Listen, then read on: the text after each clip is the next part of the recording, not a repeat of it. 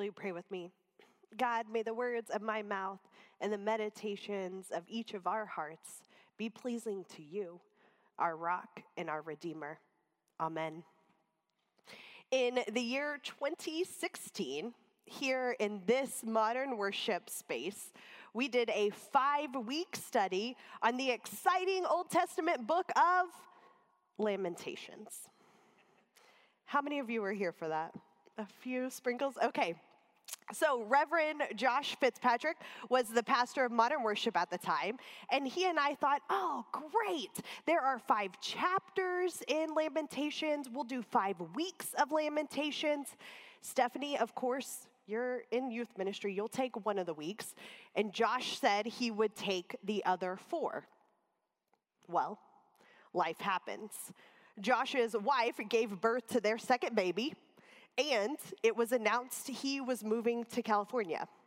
So I ended up preaching 3 of the 5 weeks instead of my originally assigned 1 on the book of Lamentations. Lamentations is all about, you guessed it, lamenting. The Israelites are so caught up in how good their life used to be that they can't possibly see any hope for the future.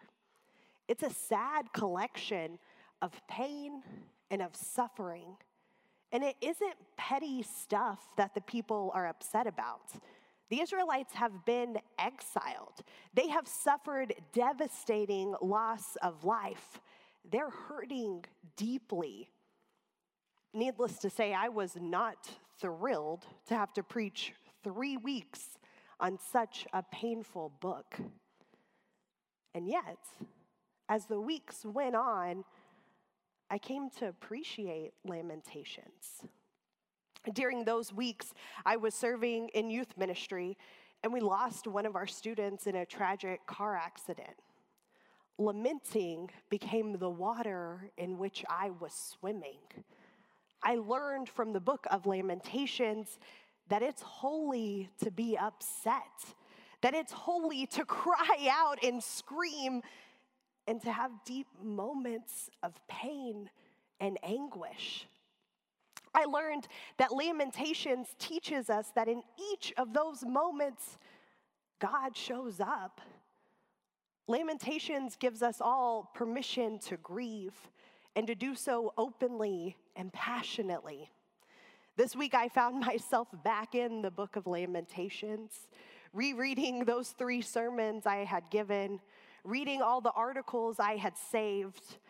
After the lives lost in Buffalo, and now the lives lost closer to home in Uvalde, I felt uncontrollable grief.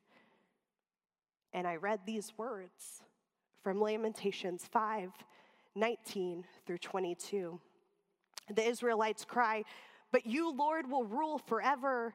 Your throne lasts from one generation to the next.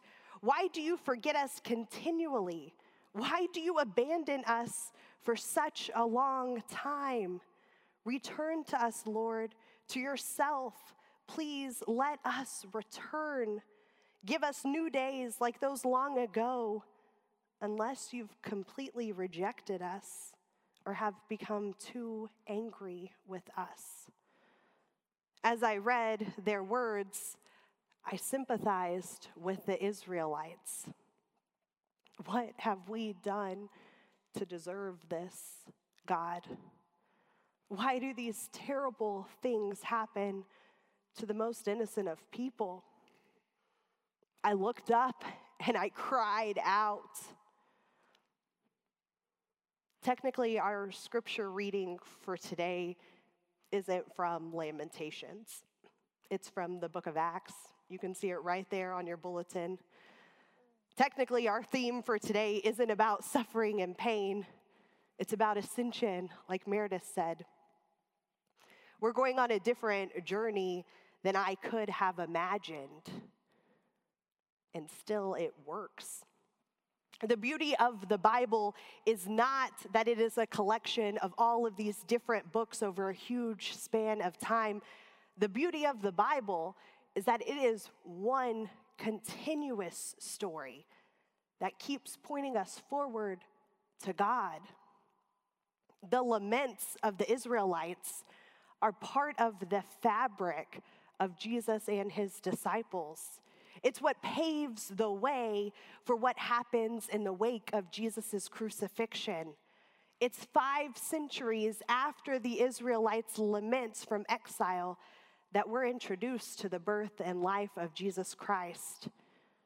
During Jesus' life, the Jewish people are still considered under rule from another nation, but they're not in that same mindset that they were in Lamentations. The Jewish people are together, and they're practicing their faith together. During Advent, Christmas, Lent, and Easter, we focused on the Gospel of Luke. We looked at an overview of Jesus' life and then, of course, his death and resurrection. Today, we remember Jesus' ascension into heaven. Acts tells us that it happens 40 days after Jesus' resurrection. 40 days. Sometimes we like to rush through Jesus' ascension and we kind of lump it together with the resurrection. When in reality, Jesus stays on earth with the apostles for many days after. He doesn't just resurrect and peace out. Jesus stays. He teaches. He challenges. He eats meals with those closest to him. It's only 40 days later when he actually ascends. We're going to read just the end of the ascension, Acts 1, 9 through 11. After Jesus said these things, as they, the apostles, were watching, Jesus was lifted up and a cloud took him out of their sight. While he was going away, and as they were staring toward heaven, suddenly 2 men in white robes stood next to them. They said, Galileans, why are you standing here looking toward heaven? This Jesus who was taken up from you into heaven will come in the same way you saw him go into heaven.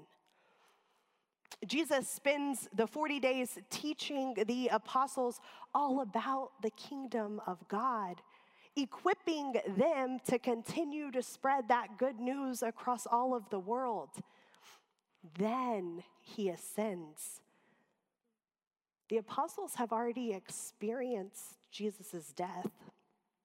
For 3 days, they mourned and suffered and hurt.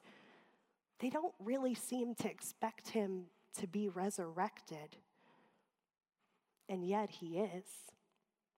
Then, once Jesus is resurrected, he spends 40 days proving to them that he's the same Jesus they knew. But he's resurrected. Then he ascends. And the apostles are again left without Jesus. The apostles are experiencing a roller coaster of emotions here. Dead or not dead, here on earth or not. A German Renaissance artist by the name of Albrecht Dürer created a woodcutting of the Ascension. It is one of my favorite artworks of the Ascension because it doesn't focus on Jesus. Jesus is up at the top. Instead, the image stays with the apostles, the people who were left behind.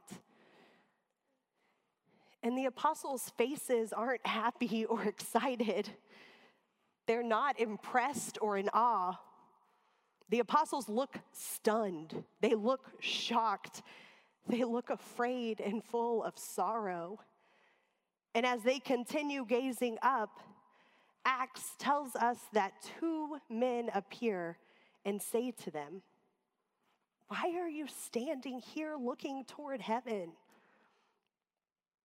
I'm reminded of the 2 men in bright clothes from the resurrection story in Luke, who say to the women at the tomb, "Why do you look for the living among the dead? He isn't here, but he's been raised." These men at the Ascension say to the apostles, "Why are you standing here looking up?" Suffering and grief have a way of freeze framing our lives. When we encounter the bad in life, we are often stunned into inaction. Our mouths hang open. The tears can't stop forming. We are frozen. If you've ever experienced depression or anxiety, you know the feeling of being stuck and unable to see a way forward. After the tragedy in Uvalde, a lot of us were stuck. We were stunned. We were hurting. We were grieving. We want answers, and we want to know why something like this could happen to such innocent children. Some of us may have taken to social media to air our opinions. Others of us may have hit our knees in prayer. And even others of us may have crawled in bed beside our children and counted our blessings. And still, I'd venture to say, most of us today are frozen. We're exhausted by the dialogue of politics and the what ifs and the that would never work and the what about our rights. We're paralyzed by these emotions. The apostles questioned how they could possibly go on without Jesus. They too are paralyzed by their emotions. Why are you just standing there? Do something.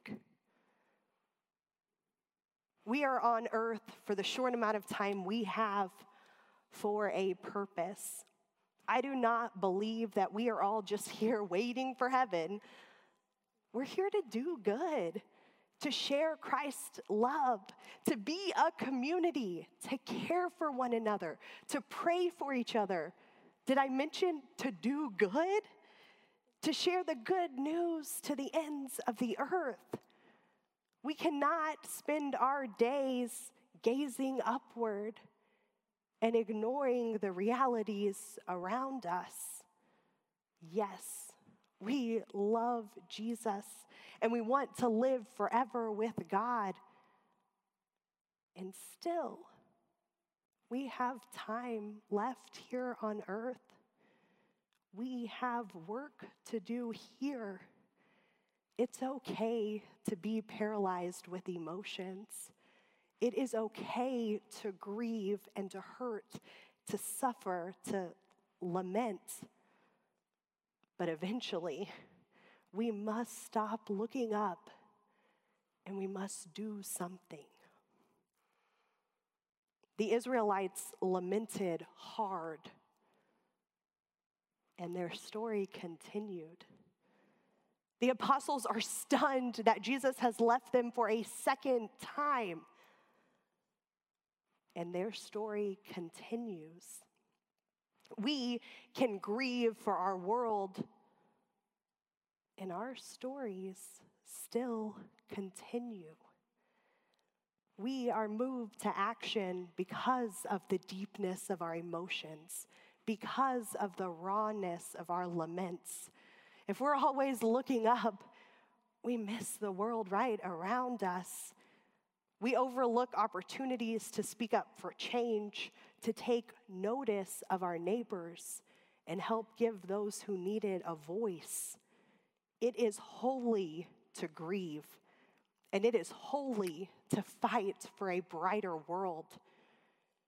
There is a holiness in our hope for the future. Today, I mourn for the lives lost in Uvalde and in the number of mass shootings across America. Today, I grieve over the life of a dear church friend. Today, I hold the memories of deceased soldiers close to my heart. And still, I know that tomorrow will come. And I will need to step up and do my part to help our community and our world. We all heal on our own timelines. And if I'm being honest, some aches never fully heal. We should grieve and lament and cry out. And when you're ready for that next step, I ask you, why are you standing here looking up to heaven? Jesus is risen. He has ascended. You are the one still here on earth. It is you who has the power to work toward healing and reconciliation. May it be so. Amen.